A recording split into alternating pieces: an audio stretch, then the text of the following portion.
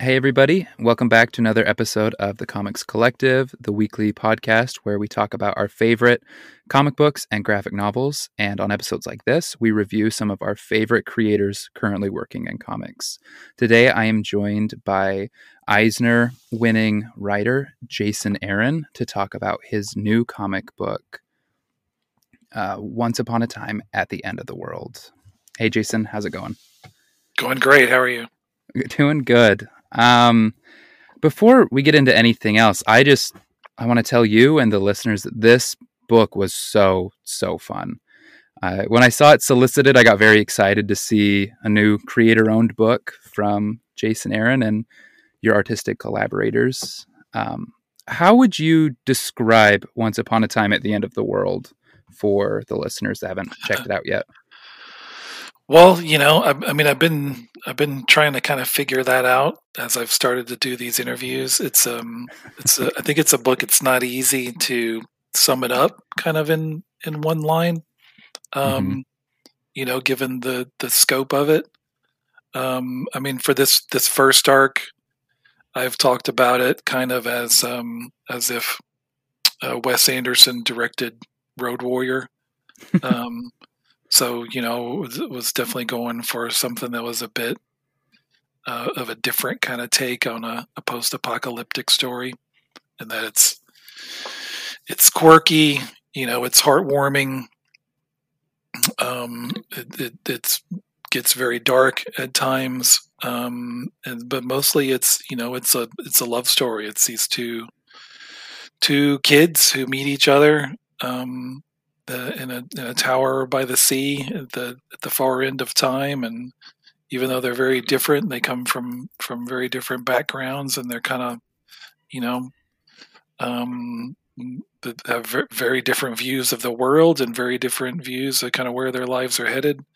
Suddenly, they find themselves together and embarking on this adventure, and as we follow them across the wasteland for this first arc, they'll encounter some of the forces that are relics of the old world as they try to begin their life, charting towards something new in the ruins of everything.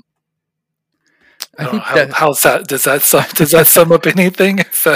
Yeah, I felt like it's a pretty good breakdown of the book. I did not envy you right as I asked that question. I was like, I don't know how I would describe what I read. I'd say I liked it.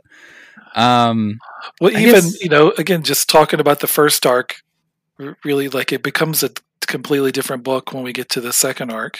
Along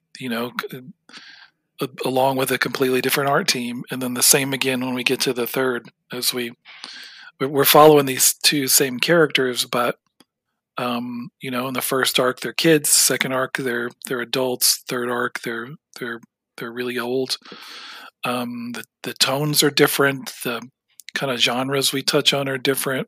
They're very, very three very, very different parts of the same lives that we're charting, and then and as we go, we kind of those parts of those chapters aren't really confined just to those arcs, and that we, even in this first issue, we get a couple of pages where we flash forward.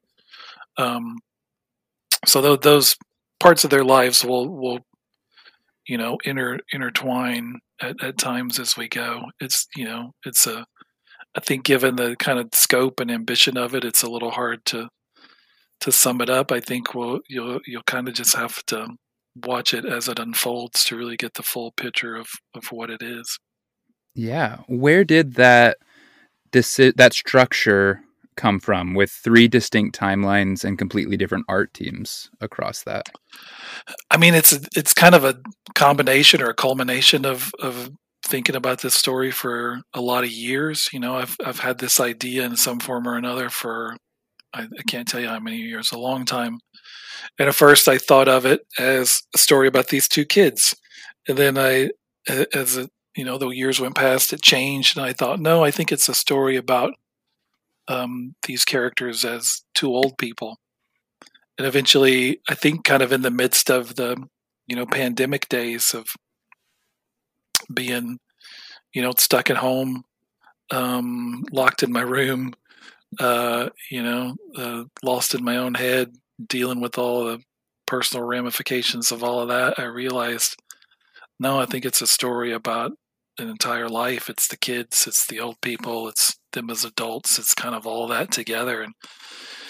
And I realized if that's what we're going to do, like, let's do it as, three completely different looks for each of those chapters. And I was also, as I was starting to work on the Punisher book I'm doing for Marvel, it's 30 pages an issue, which I've thoroughly enjoyed. Like, I've enjoyed the luxurious feel of having those 30 pages to kind of spread out and have big visuals and a lot of meaty story beats.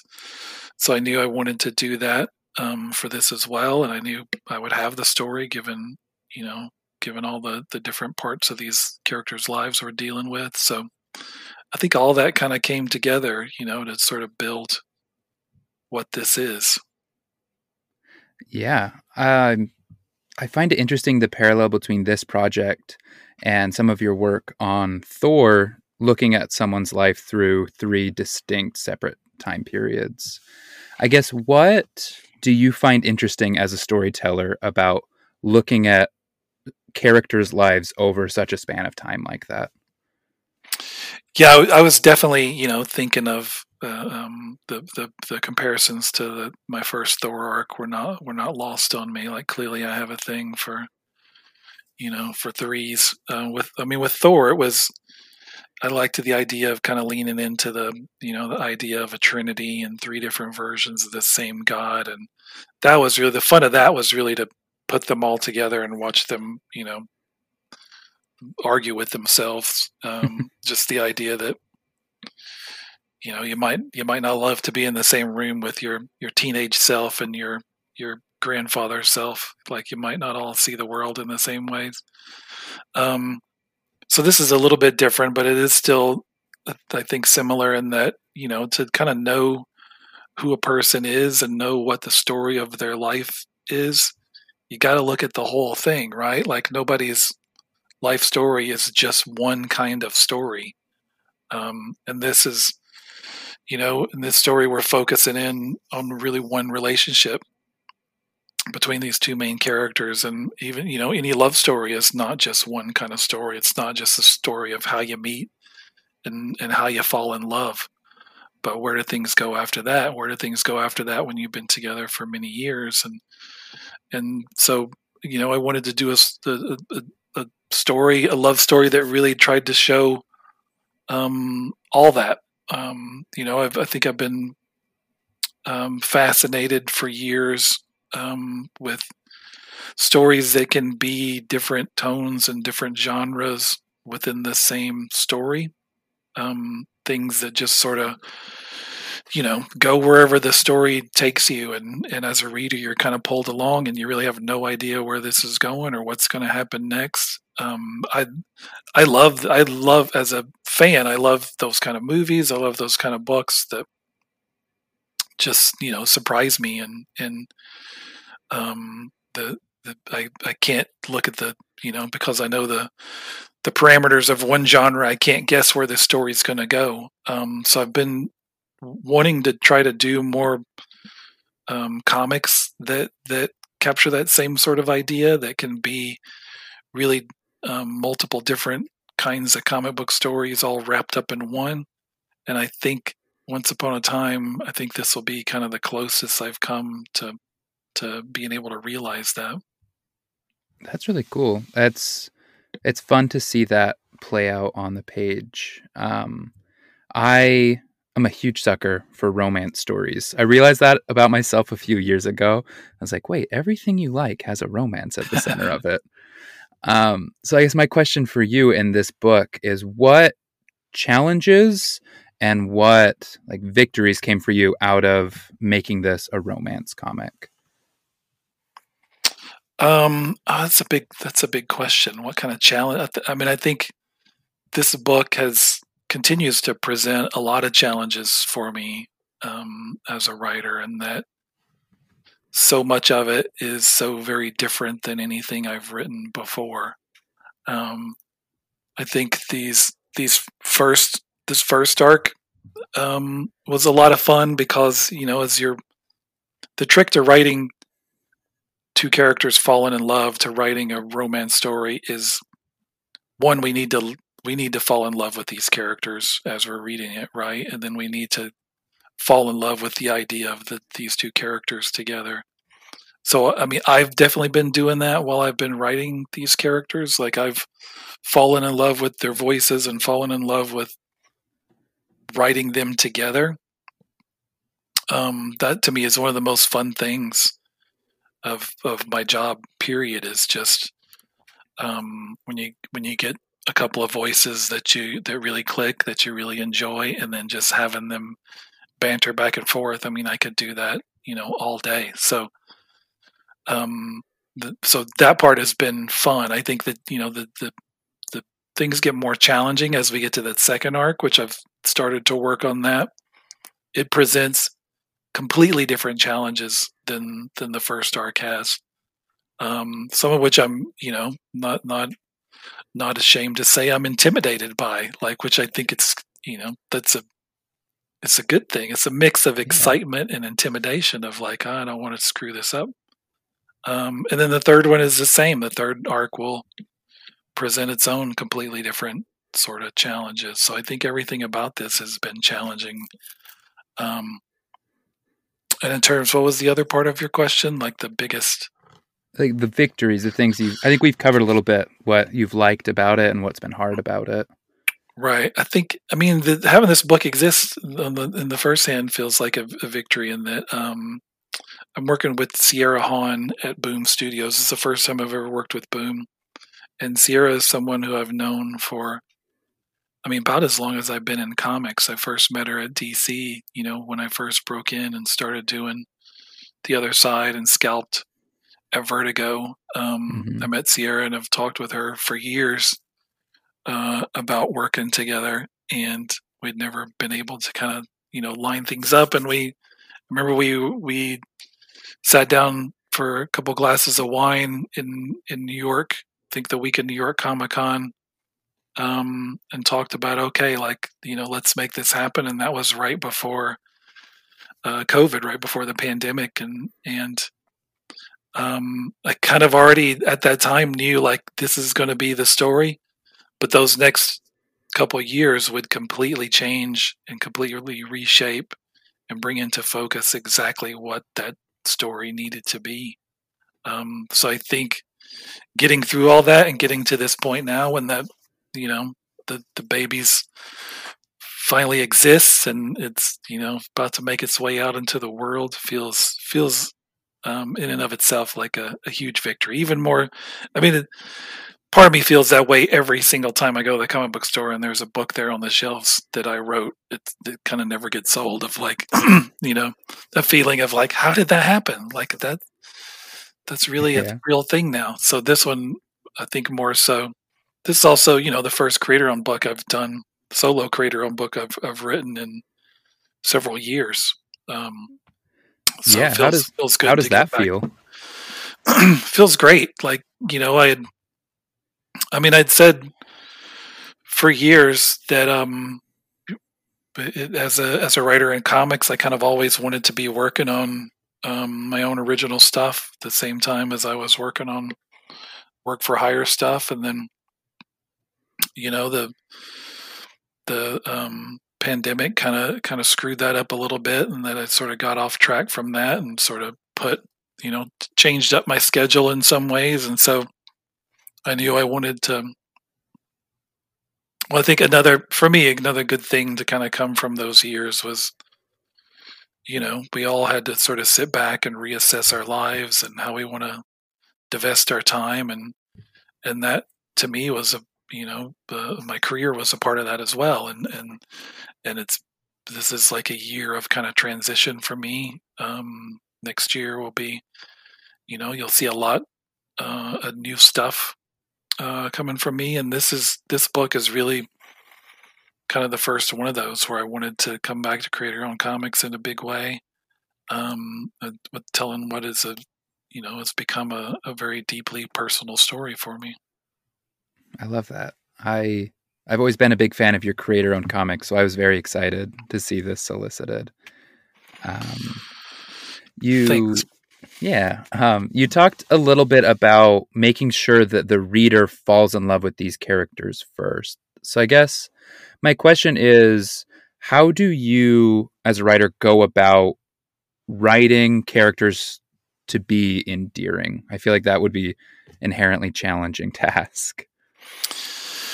Yeah, I don't know. I mean, I don't think I ever sit down and think like, okay, this character's got to be endearing. I think that's, I think you just got to write characters that you enjoy hanging out with, and that you feel like, it's sort of we all have those moments where you meet someone, whether it's someone you're forming like a romantic connection with, or someone you just become friends with, like whatever that connection is. There's always that spark when you meet that person. Meet them in a crowded bar, having drinks, get to know a little bit about them, and you have that hunger of like, oh, this person's really interesting. I want to know more about them. Like, I hope we can hang out again. Again, regardless of where that connection goes, I think that feeling, that spark, we all love that, right? Everybody loves that. We all love that feeling whenever we have it.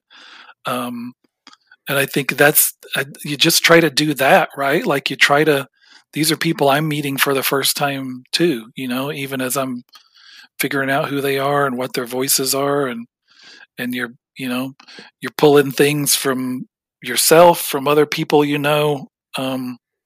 from other stories you've read. You pull from here and there to kind of throw it all together and have a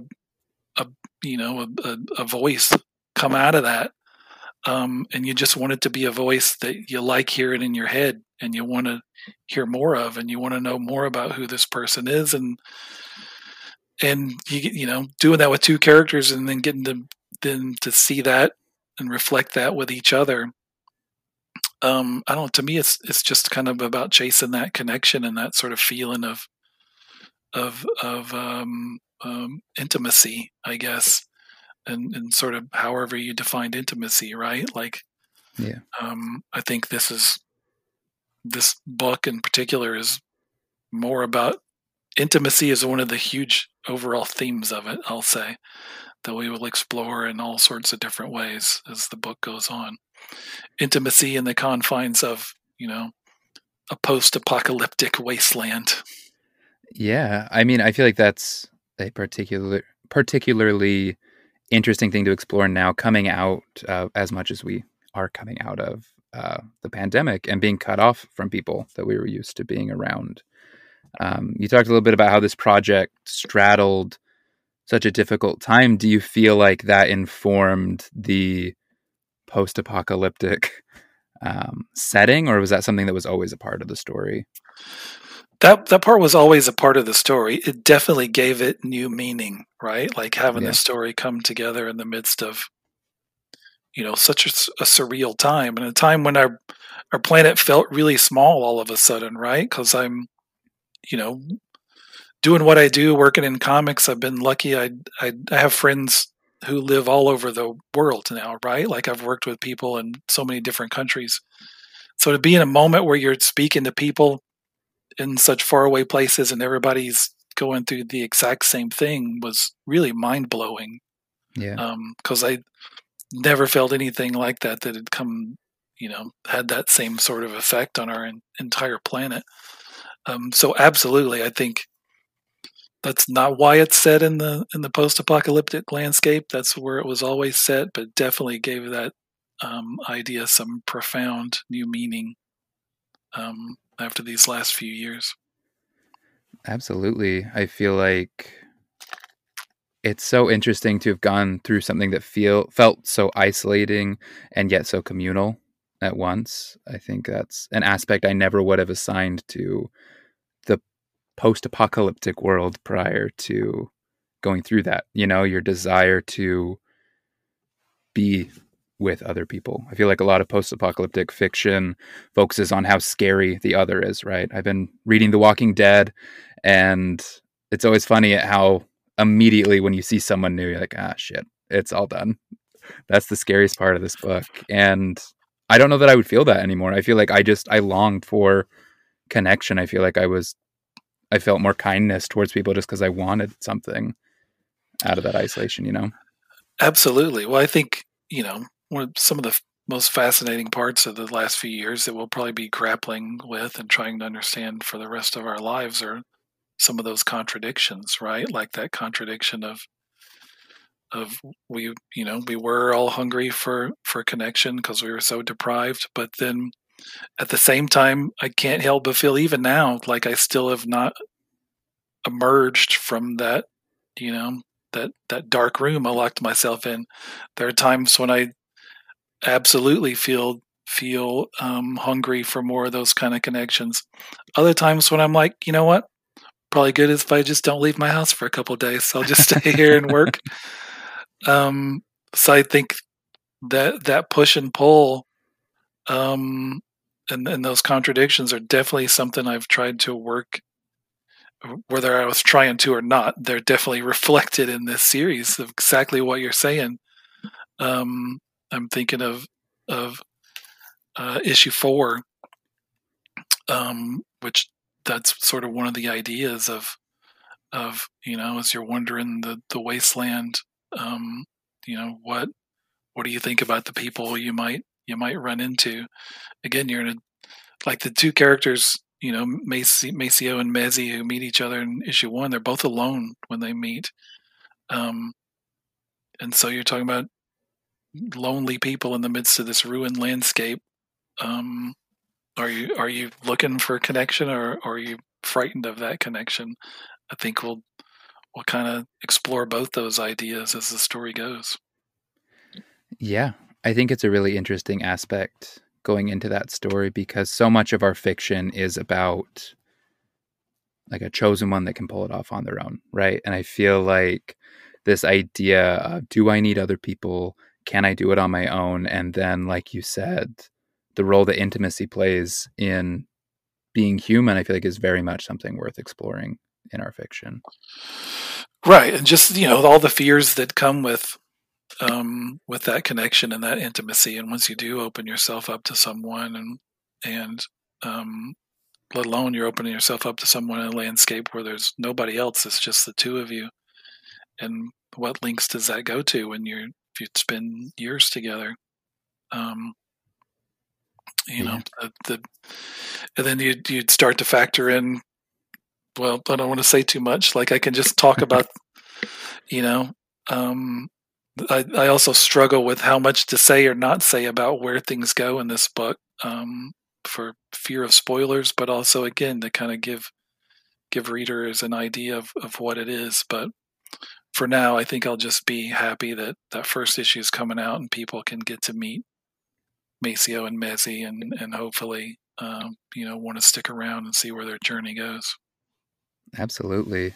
So we've talked a little bit about the characters and where they came from. I guess my next question would be, what was your approach to world building for this series? I feel like right from page 1, I was fascinated with A, how the world got where it was, and then B, where these ideas came from for you. I mean, I wanted to try to do, like, I love post-apocalyptic stories. I think Road Warrior changed my life when it was the first movie I ever rented from the video store when I was a kid. Um, and I've written, things influenced by kind of post-apocalyptic tales in a lot of different ways and a lot of different stories I've done. Um, so I wanted this to feel different, look different. I'm I'm not necessarily interested in the question of how did this happen.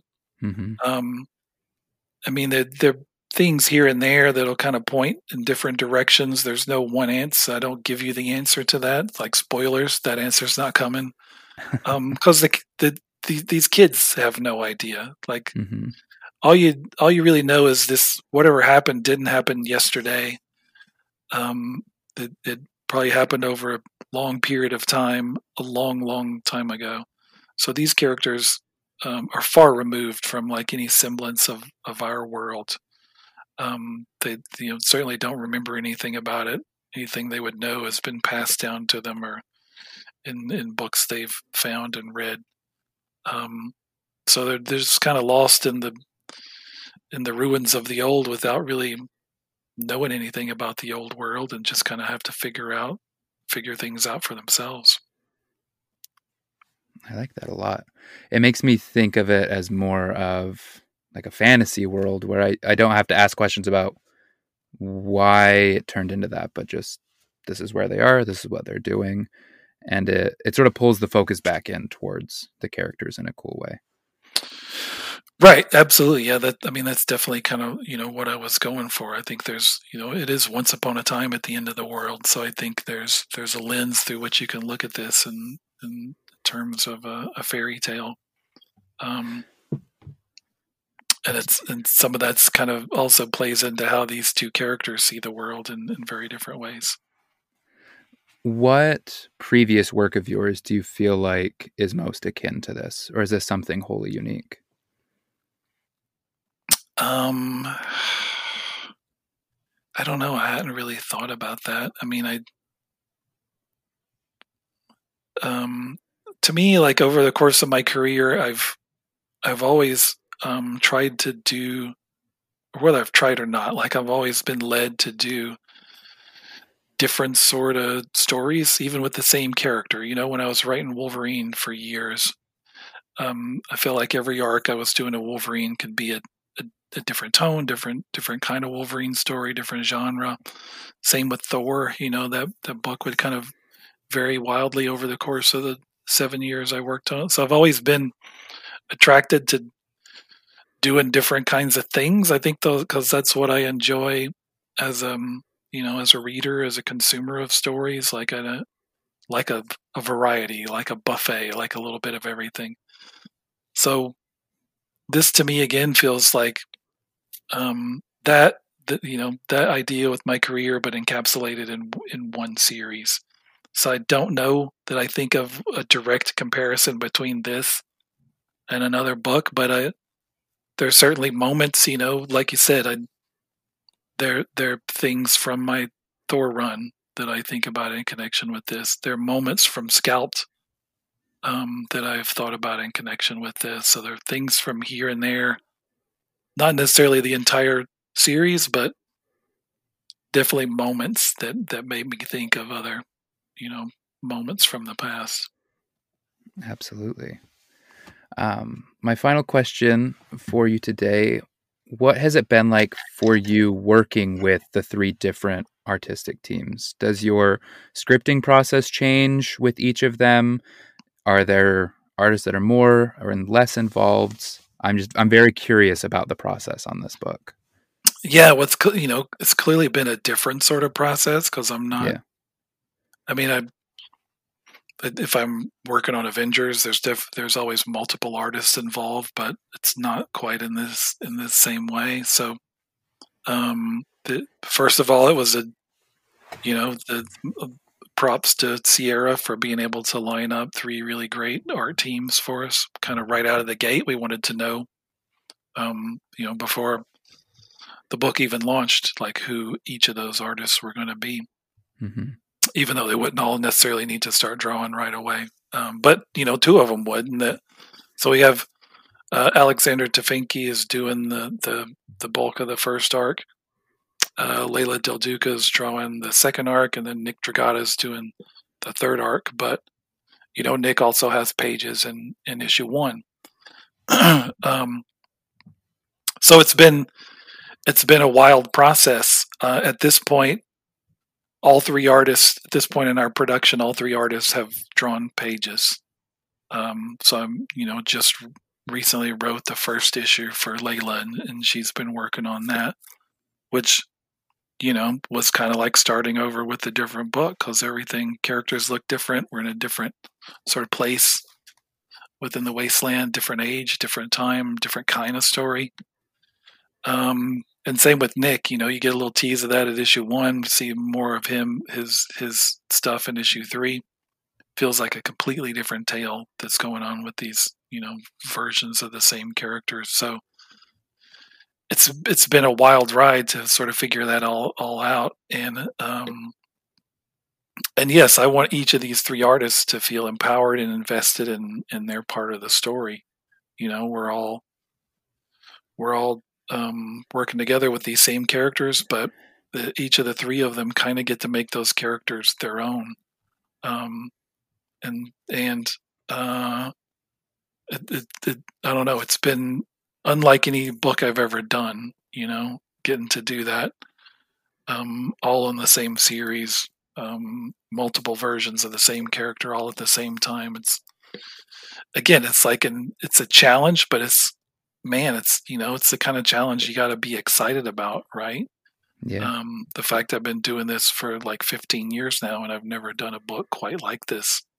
And it doesn't hurt again to feel like you're in really, really good hands with each of these three artists because they're all, you know, they all have very different styles, but are all really, really great at what they do. Absolutely. I think it'll be a lot of fun for fans of yours that have come up through Marvel to see this creator-owned book. You know, when I first started reading, I had your Thor stuff and your Wolverine stuff, but then I also had Southern Bastards, and I was like, okay, this guy is talking about stuff that I am very interested in. So it's going to be fun to see how you've clearly grown so much as a creator through your work at Marvel, and it'll be fun to see that applied to your original stories again. Thanks. Yeah, I hope so. You know, I think for me, like you have those books over the years where you kind of know in the moment, like, okay, this is the right time to tell this story. This is the right creative team. Like things come together in the right way, and you sort of know as it's happening, like, oh, this feels good. You know, this is definitely one of those. Like this is obviously the way things lined up. This was the perfect time to be telling this story, and I'm really, really happy with working with Boom and the art teams we've lined up and how it's all coming together. You know, we still have a lot of work to do and a lot more story to tell, and again, a lot more challenges for me as a writer to figure out. But I feel really good about where it's going, and excited to tackle all those challenges ahead. I love that. Before we part ways, is there anything that you would like to point our listeners to, or anything you'd like to plug? Well, I mean, if you're looking for me online, generally the best place to find me these days is on Substack. I do a Substack newsletter, which I'm not one of these guys who puts a newsletter out every week. Like it's a free one. I haven't wanted to make it feel like a job, so I kind of do it when I feel like I have something to say and something to talk about. But in terms of me putting my thoughts out there, that's really kind of the only place I'm doing that. I post some photos on Instagram now and then, and I'll retweet something on Twitter, but that's kind of about it. Like I like the immediacy of the newsletter and being able to communicate more directly with people. Other than that, my thoughts are going into my work, and I'm been really busy with that. These next, the rest of this year is going to be especially busy as I'm kind of finishing up existing projects and moving on to new ones. A few more of which, still things we can't talk about just yet, but I can only say that I'm very, very excited for all the stuff that I got coming up next year. I think it's going to be a year of more challenges and a lot of big surprises. Yeah, that is exciting news. Well, great. Thank you again so much for your time. Make sure, if you're listening to this, that you go out and pick up issue 1 of Once Upon a Time at the End of the World. Thank you, everybody, and bye.